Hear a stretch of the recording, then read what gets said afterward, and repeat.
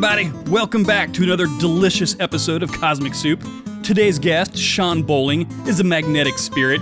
He's quite literally the Pied Piper of chefs, drawing people in with his over-the-top personality and high-energy operating style. And Sean makes his living helping communities to rethink their outdated, old-school culinary programs and to turn things around to create modern, high-end, sustainable dining experiences. Today, we're going to dig into what it is he really does. Look under the refrigerator, behind the stove, and in the corners of the dish pit for those tasty nuggets of culinary service wisdom that you can start using today to make your community that much better. So, Sean, welcome back to the show, man. It's been so long since I've talked to you. Yeah, I'm excited to be here. We're gonna rock and roll it. Awesome. And let's get going. Cool. So you and I are culinary coaches. Explain to everybody what exactly that is. Well, technically, I guess we're consultants, but over the years, consultants come in, they throw you some data, and then they walk away. Coaching, what we do is we're in it for the long haul. We have skin in the game, and so we come in, and me being a huge football fan. A coach doesn't come, Pete Carroll, our coach of the Seahawks, he doesn't show up on the first day and say, hey, guess what? You got to get this football across that line over there more than the other team does. You do that, we're going to the Super Bowl. Peace out. See you in, 5 months. That's more of a consultant. You got to do this and this and this to get that. No, we're a coach. We're going to actually show the cooks how to saute. We're going to actually show people how to use the equipment that's in the kitchen. And, it's one-on-one. And we're there. We're not just in and out. We're there for a certain amount of time. Folks can talk to us 24/7, depending on what program you set up. So it's you got a buddy in the kitchen. Right. Yeah, I like that analogy. I love the football analogy. And the reality is, it's really cool to be able to go into a place and not just point a finger and say, you're doing that wrong. It's really like, here, let me show you how this works. So your path to become where you are now was kind of a long one. And I know that we got a little bit of an origin story from you in the very first episode, but let's just kind of recap that. What was your professional path to be here? When did you decide that, catering and restaurant work wasn't satisfying enough? And why did you want to get into senior living? Oh, excellent question. Well, being in this business since I was 13 years old and working every position, I thought as I got older, went to chef school. I was one of those. I want to be a high-end chef and do all the fancy stuff. And I just got bored with it. It's not what people really bond. People really don't bond with $5,000 beluga caviar. Most people bond with a bacon cheeseburger or some fries or some really good cheese and a nice glass of wine. And so after a while, I just said, I want to do something different, but I really don't know what. And I had a buddy who was in a CCRC here in Seattle. And he said, hey, they're looking for a chef. Why don't you swing by and I'll give you a tour. And my first thought was like, nah, that's not for me. But I went ahead and did it and just went, wow. When I walked in the door, these kitchens are like hotels because I've had a lot of hotel background. Yeah. And it was, from what I saw, I was a little confused because I went, well, these folks got a budget that are bigger than a private hotel does. And they got the crew and the same equipment. I was baffled how bad the food was. It was horrible, overcooked, undercooked. Sanitation wasn't there. And I just put a formula in as if it's a hotel. And I remember the first time I said that to an executive director, he was like, what do you mean, a hotel? And I go, it's just the same people every day. It's a hotel and it's a dining service formula like that. So going in and, making it happen and the culture too, like you were saying, we don't just go in and say, do this, that's the wrong way, it's the right way. It's a culture that, folks they're artists. That's why they call it culinary arts. Right. It's not called room keeping arts or maintenance arts. It's culinary arts. And most of us are a little weird, you and I. Our emotions are on our sleeves. Maybe so. Okay. And there's passion in cooks that they're a different breed. They really are. Front of the house, back of the house, we're just a different kind of animal. And so you have to approach it differently and not so black and white and mechanical. Yeah, I always said that to people who don't understand people that come from the food service industry.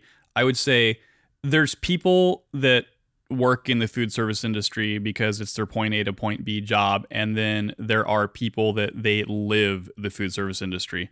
So it's definitely two different breeds of people. So you've been in a ton of communities, both as an in-house worker as well as a consultant. So you go into communities all the time that have various challenges, including, dining department challenges. What are some of the common issues that you see time and time again? And let's also talk about the fixes for those.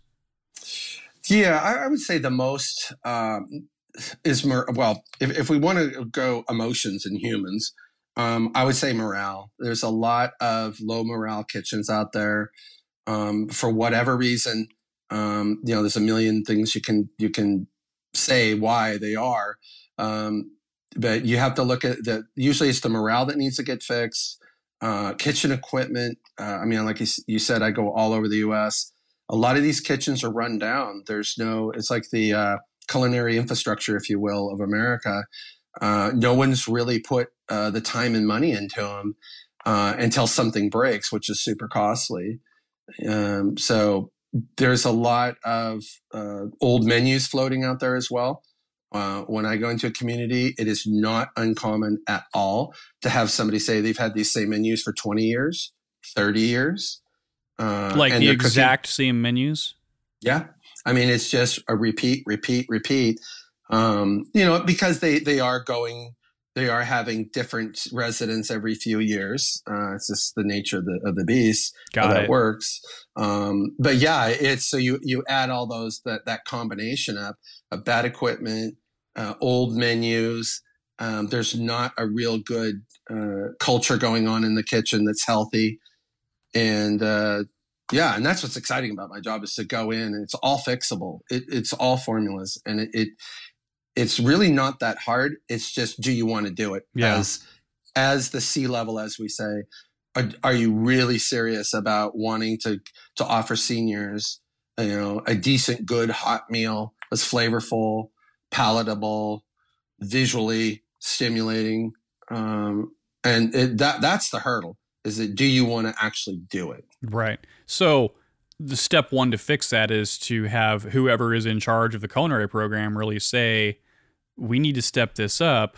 Or maybe if they're doing something that's really good, you have it, you walk into a place and their dining services are nailed down. What are you doing to get your next level people trained up? How is the leadership? Things like that. Oh, that is you just hit the potato with a potato peeler. That's what I do. Here's the scoop. When you look at, especially when the communities are mid-size to large size, you've got folks at the top that really shouldn't know the ins and outs intricately of culinary. They're running a massive community, the presidents, the CFOs, CEOs. So they're relying on the folks under them, the general managers, if they have that position, but mostly it's the culinary director position. And if they don't have a culinary, then the chef. And it's one of those, if you're not really sure, if your community has a really good streamlined culinary department, grab a cup of coffee and walk through it. Yeah. As a CFO, walk through the kitchen, see if there's food left out, see if there's food being wasted. Pretend it's your own kitchen at home. If you walk by and your kid's got turkey sitting out on the counter and you notice that they're at 9 a.m. and it's now 2 p.m, and you start to root a little bit more and people are standing around, they've got their cell phones and I would even go so far as just pop in on people in the kitchens to see what's going on. Man, it's not going to take long to figure out. And then you have that conversation with your culinary directors. Sometimes that's the problem. Yeah. And that's why I say you have to really be dedicated to change your program, because it takes work. Sure. It's not impossible and it's not rocket science. Dear Lord, no. It takes dedication. So there are communities I've literally gone into and said, the problem is the culinary director or the chef. And I don't care if they've been there 20 years or 10 days, that's the issue. And we have to talk about that. And sometimes you got to make a hard decision of, is that the right person for the right position? Sure. Yeah.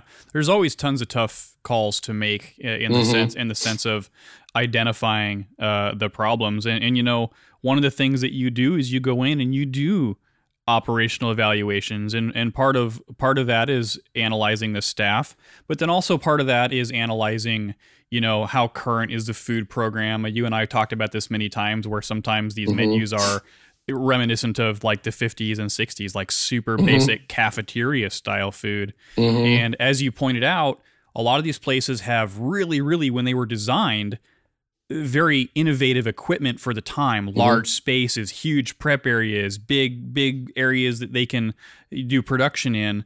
But then some of that equipment has kind of, the layout is not necessarily friendly, for production. So what are some of the common issues that you see in terms of, how the kitchens are laid out and how the equipment is working, and even like the decor of some of these places? I've been in, a ton of kitchens, from catering departments, restaurants, high-end bars, and there's a pretty large portion of kitchen layouts that do not make sense. I mean, if I didn't want to be a culinary coach, I would have a full-time career just designing kitchens that have already been designed, and just like, what the heck were they doing? Right. What were they thinking? But as a chef looking at a kitchen the way it should be designed, it's the flow and the flow of production. And that can be everything. That also affects the morale, because if you've got a cook that's on the saute line and there's no refrigeration there, he's got to walk, 80 feet to go get the frozen fries or the fresh fish in the walk-in. What's that about? Why isn't there refrigeration underneath the hotline so that the cooks aren't leaving the hotline? That sounds pretty basic, but that's a very big problem out there. Just that one little incident. Yeah, and sometimes kitchens are so big that if you only have one or two people working, because, labor is a thing for a lot of these places, all of a sudden now these people are having to, go back and forth on very large lines, and that just affects how long it takes to get the food put out even. Exactly. I'll even go so far as to say, if you have a kitchen that's properly put together and it's tight, let's just say for your menu, it would take 3 cooks to pull it off. Now you got that same kitchen, but it's just designed horribly, and things aren't put where they need to be. You literally would need maybe another 2 full-time people. I mean, it's that sensitive. Yeah. It's that critical. And I think it's situations like that where people that don't understand how that comes into play, then they start cutting corners and altering their menu to kind of fit their layout, when really if they fix their layout, then it solves a lot of the problems. It helps to solve labor problems because you can run it more efficiently. It also, if your menu food waste. Yeah, food waste. And if your menu is engineered to take into account kind of how your layout is going to be as well, you can fine tune that to the point where it's not as bad of a problem. I mean, you and I were just in a community not too long ago where the layout was really very counterproductive, and while they wouldn't go the route of doing a full new install, we got that kitchen. I should say you got that kitchen. No, pretty much reorganized to the point where at least it was productive. Like, right? Yeah. I mean, we didn't even buy any equipment. No. To think of it with that was just, and the cooks, it was so weird. We had a cook that had only been in the business like maybe a year. And I said, so what do you think of the kitchen layout here? I mean, didn't even skip a beat. It's like, what a mess. I mean, there was some other choice words because we're cooks. Right. And I said, so you think it could be designed a little easier for the saute and the pantry? And they're like, yeah, hello. And so I had that person help me. Well, it took us, I don't know, a couple of 4-hour days. Right. And they were on cloud 9, man. Yeah. It's just, working in the proper manner. Yeah. And when you get that kind of squared away and people realize, oh my gosh, this could have been so much easier so much longer ago, then we get back to that morale issue where people are really like, oh my God, I can actually do my job now. Well, actually, this is the same kitchen that you were in that we did together. The line was set up so awkwardly that your back Yeah. was, I don't know, 8 inches from the broiler and the oven. Yeah. And I was up there one meal period just helping out, and within 5 minutes, I had to go change my chef coat. It was so hot. And Yeah. it's like, so all we did was push the line out, 1.5 feet, and it's like, oh my God, I can breathe. I don't have to drink 10 gallons of water during the night. Yeah. And people quit their jobs over that. Yeah. I mean, it's just, you push somebody like that and you make them work in a frustratingly flowing kitchen. You're not going to keep good people. They're going to be like, peace out. Sure. And yeah, we're talking about, morale and productivity and just the proper layout. Even let's just say that you go in and you have to recommend to somebody, hey, all of your equipment's broken, or which in some cases, some of it just was broken. Something like that steamer, for instance, that, they kept spending $3,000 a shot to fix it when they could have. And a new one's $3,000. $6,000 or whatever it was. But yeah, I mean, so how do you approach that with say like an administrator or an ED to say, hey, listen, you're going to need to have some repairs. It's going to cost you some money, but you're going to be able to spend less labor dollars. We're going to get you a dish machine that operates, by today's standards with chemical dispersion so that you're not spending hundreds of dollars a week just on chemicals. How do you go about having that conversation to get them to understand that sometimes these fixes actually cost them less than keeping them going as is? Oh, well, I always say when I go into a community, the CFOs become my BFF. They love us. Right. Because with that, let me answer the question with first, how do we approach this? When we go in and do an evaluation of the kitchen, which is 150 different areas, literally, we go through all the equipment and we test it and we see how it's working, how much life it might have on it. And that gets put into the proposal or the presentation of our evaluation of what we found and then what it would take to fix it. And that gets right back to, are you dedicated? Mm-hmm. It's not, a 10-page formula on moving a stove out that's old and putting a new one in. See what I mean? It's all about how serious are you and are you willing to find the funds when you need them? Now, real quick, I had a client that's at the end of my presentation, like, okay, we got to do it. Our equipment's horrible. We get it. Most of the equipment was 25 years old. And one gentleman said, well, we just don't have the money. We'll have to wait another year. And the CFO said, we have slotted a carport way in the back of the parking lot that really it's not covering any residence cars. It was just slated to be done. And that was $500,000 we were going to do this year. And I jokingly said, well, there's your money right there. Just, don't have a carport till next year. And it was super quiet for about 15 seconds.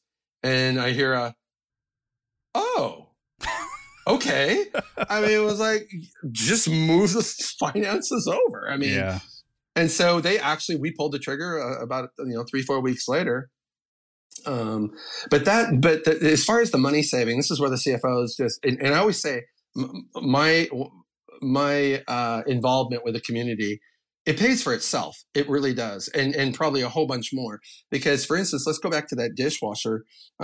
True story. This is crazy. So we get in there, I do my eval and I go, yeah, that dishwasher's pretty old. And they said, yeah, it's over 30 years old.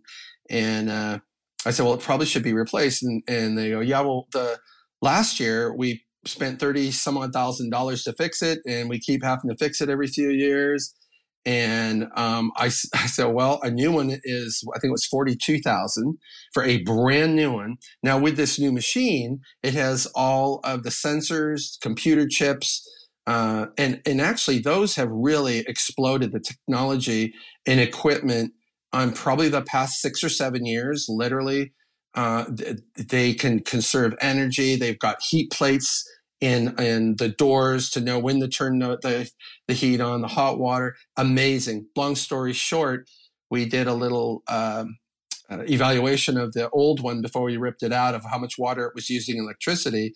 to the new one, and they were saving probably around $2,000 a month in water and electricity alone on one piece of equipment. Not counting the chemical savings. Not at all. The chemicals were probably another $600 or $700 a month savings on that, because it doesn't need as much chemicals. It's when you jump into the 21st century equipment, it's a whole nother ball game, a whole nother set of rules. It's really cool. And so you can save, if you've got a normal sized kitchen's got 15 pieces of equipment that has computer chips in it and heat sensors and all that good stuff. You literally can save thousands and thousands of dollars a month just in utilities. Yeah.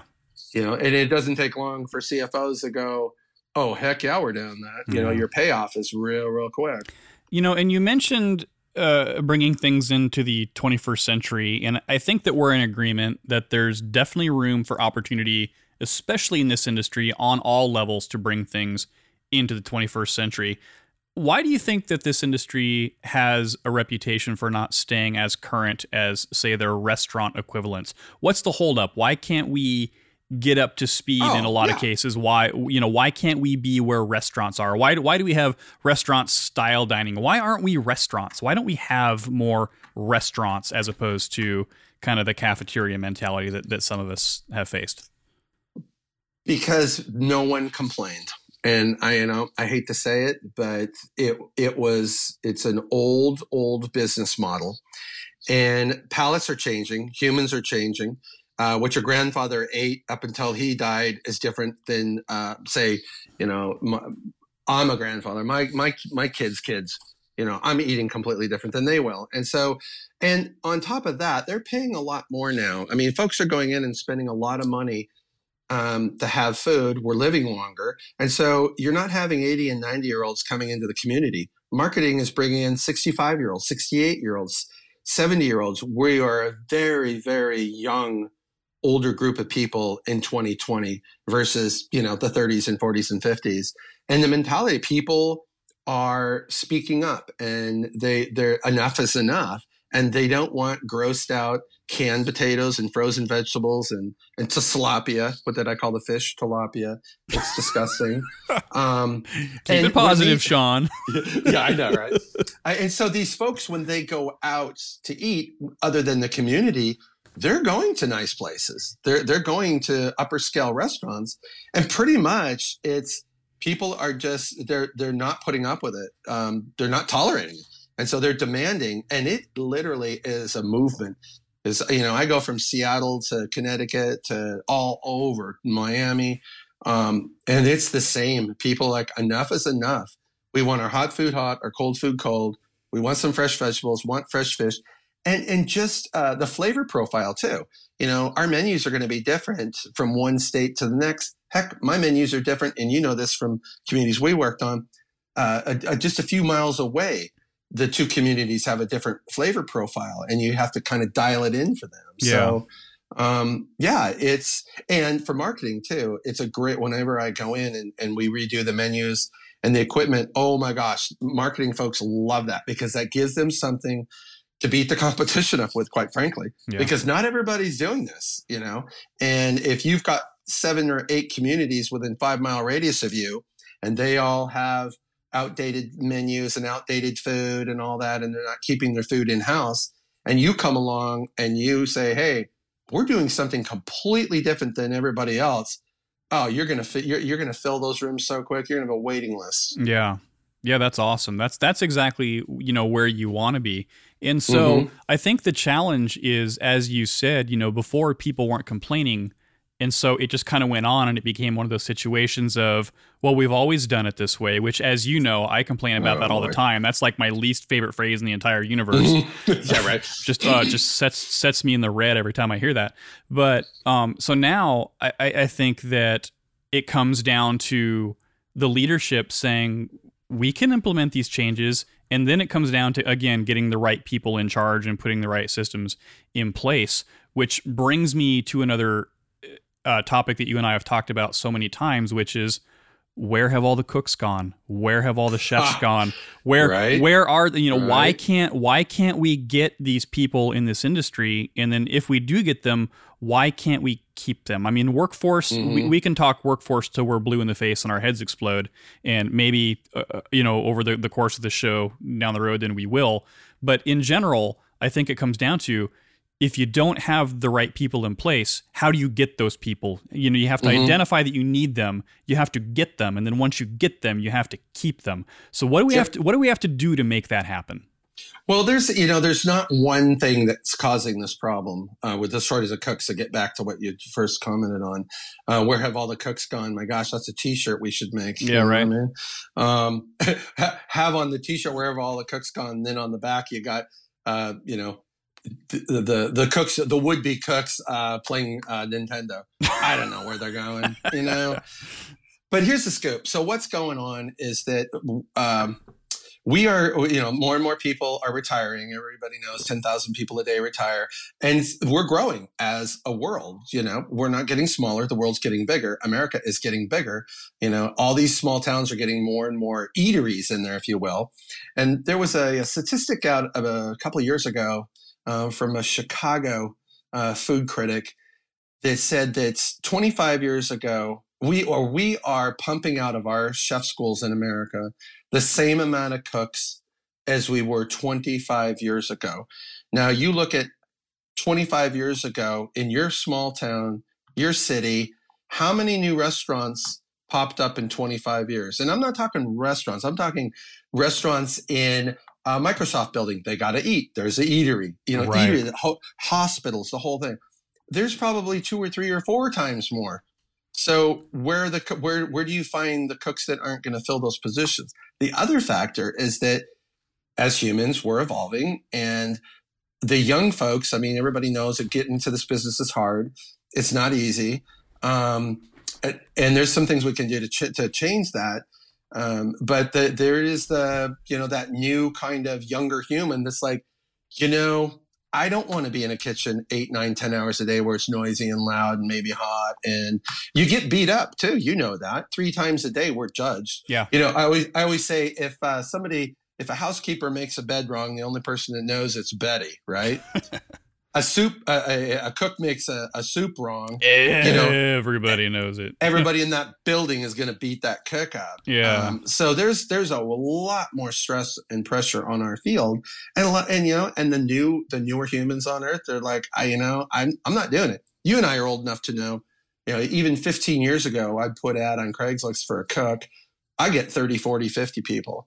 I put one now. I'll get 2, and no one will show up. And my experience tells me that right now it's not just a pay thing, right? It's not. Oh no. The pay scale for this industry is not drastically different than, say, the restaurant industry, with the exception of servers and server. We'll maybe talk about another episode on that.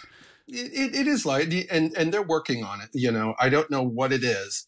But the minute you attach culinary to it, you don't get paid as much. So my perception, and maybe you can chime in on this, is that I think that there is in addition to those challenges, though, there's always kind of this stigma that floats around, like you said, I don't know if that's the industry for me. I don't know if I want to do it. And I think it's born out of a lack of understanding of what it actually can be. And I think that, there's a perception that, we're just going to sling out cafeteria food, or there's too many restrictions. I don't want to work with all the dietary stuff, or I don't want to have to serve stuff that's with no salt, or I don't want to have to do this. People just think that there's all these things holding them back. And the reality is that that's just not always the case anymore. I think it's a small part too. Yeah. It's not, for instance, let's take a typical community of a couple hundred folks. Maybe they've got 10 people, 15, 20 in skilled nursing.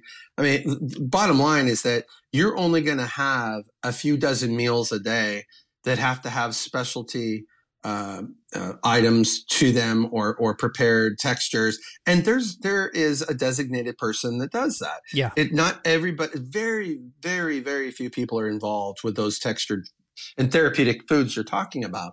There's a huge stigma. That's why I didn't get into the field until most recently, last 6, 7 years. And then you realize, wait a second, this is not at all what I thought it was. It's really cool because you can be home. You're not home at midnight. You're usually home by 8 o'clock in the evening, right? 7 o'clock in some places. It's the kitchens are pretty well put together. it's not a bad gig. It really isn't. Yeah. But we still need to work on, I think, pay structure. It's there, but it's not as much as people think. People, these culinary artisans want to come into a kitchen, listen to some good music. They want to bond. They're very emotional creatures. They want to do good food. And if you're serving crap food, I'm going to say the word crap. We're going to say it on this program a lot, probably. Yeah, here we go. I said it.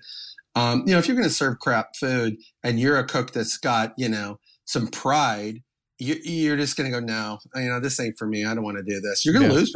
I've literally seen that happen. Yeah. Ask them, hey, why are you leaving? Well, it's horrible here. I didn't go to chef school to serve potatoes out of a can or overcooked fish or whatever the case may be. They want to go in and cook good food. They want to bond. They want to be respected. They want their voices heard. They want to be creative. My gosh, they want to be creative. And honestly, if you just do all of those things that I just said and do it well, in all of my kitchens, my folks stayed with me for years, dishwashers for years. Yeah. I mean, you got to be kind of Captain Kangaroo though, so you got to have some life in your blood and get it's a culture. You've got to have an upbeat tempo and respect culture. And you have to lead by example. And to take it one step, Amen. And to take it one step further, you take some ideas and input from your people. Because like you said, they want that creative input. Your dishwasher can come up with a dinner special. And you've heard me say this. I've never learned anything from a chef. I've learned everything I know through cooks. Yeah, never chef. Servers, dishwashers, maintenance people, you name it. Everybody's got an idea, and once you have a leader that respects the opinions of their people, then those people are going to be more apt to follow that leader and be more comfortable in their environment. It's not new. That's not groundbreaking information, but it's just surprising how little it actually happens. So. Well, you got to leave the ego at the door. Yeah. And I always say, it's a hotel term, but if you're looking at your kitchen, clean up the driftwood off the beach, and that means. If you have folks that are not team players, drama queens and kings, attitudes, you need to get rid of. Yeah. I mean, we're just gonna cut right to it. Sure. Those people need to go somewhere else. But it's also important to state that everybody deserves that chance to have the slate wiped clean and say, listen, going forward, this is what we need, and I'm going to help you get there. I really want you to be successful, because if you're successful, I'm successful. That whole adage that, that's... I'm glad you brought that up, because when we go in, I always tell everybody they're a rock star. Yeah. And you have to prove me you're not a rock star. Yeah. And I'm telling you, they love that, because I don't know your past. Yeah. I always tell them, and I don't want to know your past. I don't got time. So if you've made some mistakes, guess what? This is your free pass. Yeah, here you go. From here out, this is your free. Yeah. And there are a few people that might not hang around, but I've had more than I can even count. Other cooks come up to me to talk about their colleagues, saying, this guy's always late. I don't know what's going on, chef, but he's showing up, and it's like he cares. Yeah. It's like because he has a fresh start. He's not labeled. Yeah. So these are issues that pop up in all industries, labor issues, teamwork issues, leadership issues, cleanliness issues, old school equipment issues, you name it. So this is all stuff that we all have to deal with. And it really just kind of comes down to, like you said, how committed are you to making a change or making improvements or working with your people? So you have to be ready. You have to be ready. And so with all of that in mind, Sean, now it's your turn to tell us, if you could create the ideal community for yourself, one that you would want to live in your retirement years, just to kind of chill out for the rest of your life, what's that community going to look like for you? Well, first off, everybody's going to be smiling, not because they have to smile. It's not a Disneyland, protocol where, if you're caught not smiling, you get in trouble. No, this community is going to be smiling because they genuinely are happy and they love doing what they love to do. And, just the food's fresh. The food is current. There's options. I would want my voice heard as a resident and to be respected that if for some reason the culinary's taking a left turn that isn't good or right turn being whatever it might be, that there would be steps taken and not just sugar coated, but like, okay, yeah, this is an issue. We're having some cold food issues, and Sean, we're really going to dig into it and see what's going on. Let me get back to you on a few days, or in a week. I can't tell you how many times I've heard, our next resident meeting in a month. And it's the same meeting over and over and over again. Yeah. Kick the cat. Yeah. So I wouldn't want to be in a community like that. The proactive. And you know what? I'll end it with, if people are just understood, if they're just understood that, that this is a problem, and even if it might take a little bit to fix, be honest with them and just be upfront. But at the end of the day, if you do what's right, meaning every day you do the right thing, if there are some mistakes made, you're forgiven quite easily. Yeah. Very easily. I mean, it's like a relationship. Think about it.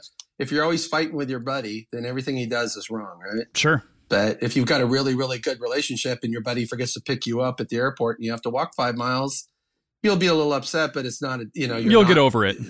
Yeah. You'll get over because you've built that relationship. Yeah. That you do care. Yeah, absolutely. No, that's good stuff. So, what are 3 things that senior living providers can do starting today, no matter what program they're on, that they could make an immediate positive impact on the lives of their residents? Walk through your culinary department. Okay, number 1. Walk through at meal times, and walk through when no one's expecting you. Yeah, surprise visits, man. They're big. And just look and see what is going on, literally what's going on. Okay. I think the second one would be look at your vendors. Okay. What's coming in the door. If you've got, say, a Cisco and you have no produce company, no meat company, no fish company, no bread company, this local, right there, I mean, you can go, well, obviously we're not using the freshest ingredients because there's no way all this can come on a 28-foot or 58-foot semi. Right. So that right there is a conversation starter with your chef. Let's get the quality of the food up, and you can tell right away. Cool. Third one, I think if you've got walking through, you see what's going on, you're looking at your vendors. Then I think the next thing would be staffing. Okay. Are you understaffed? Are you overstaffed?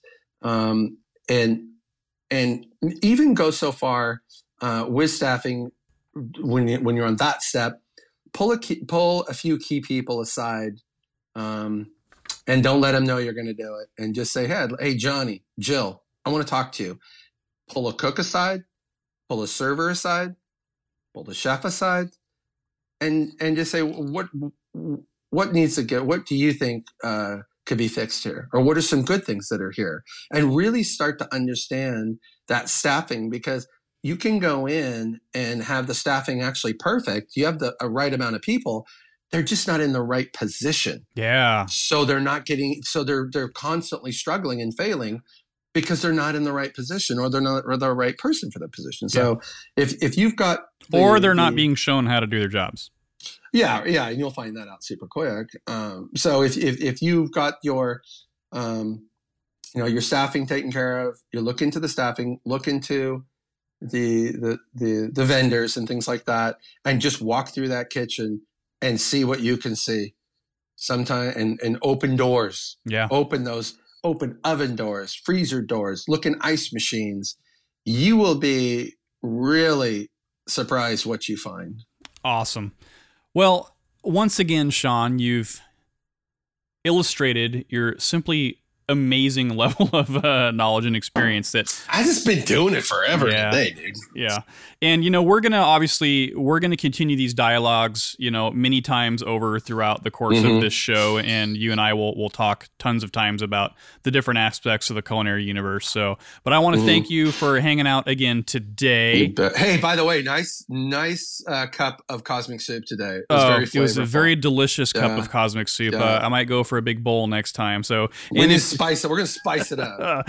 And if you guys like what we're doing here on Cosmic Soup. Send us a comment. Let us know what you think. Subscribe to the show. iTunes, Spotify, Google Podcasts, iHeartRadio, you name it. We're everywhere. And if you have some questions you want us to answer, you want to pick Sean's brain, I don't recommend it, but if you decide you want to go down that rabbit hole, hit us up. Cosmic Soup at thirdthird.com. That's 3rd3rd.com. And we'll answer all your questions on one of our upcoming mailbag episodes. And of course, tell your friends. We appreciate all of you guys hanging out with us. And we'll talk to you again real soon on Cosmic Soup.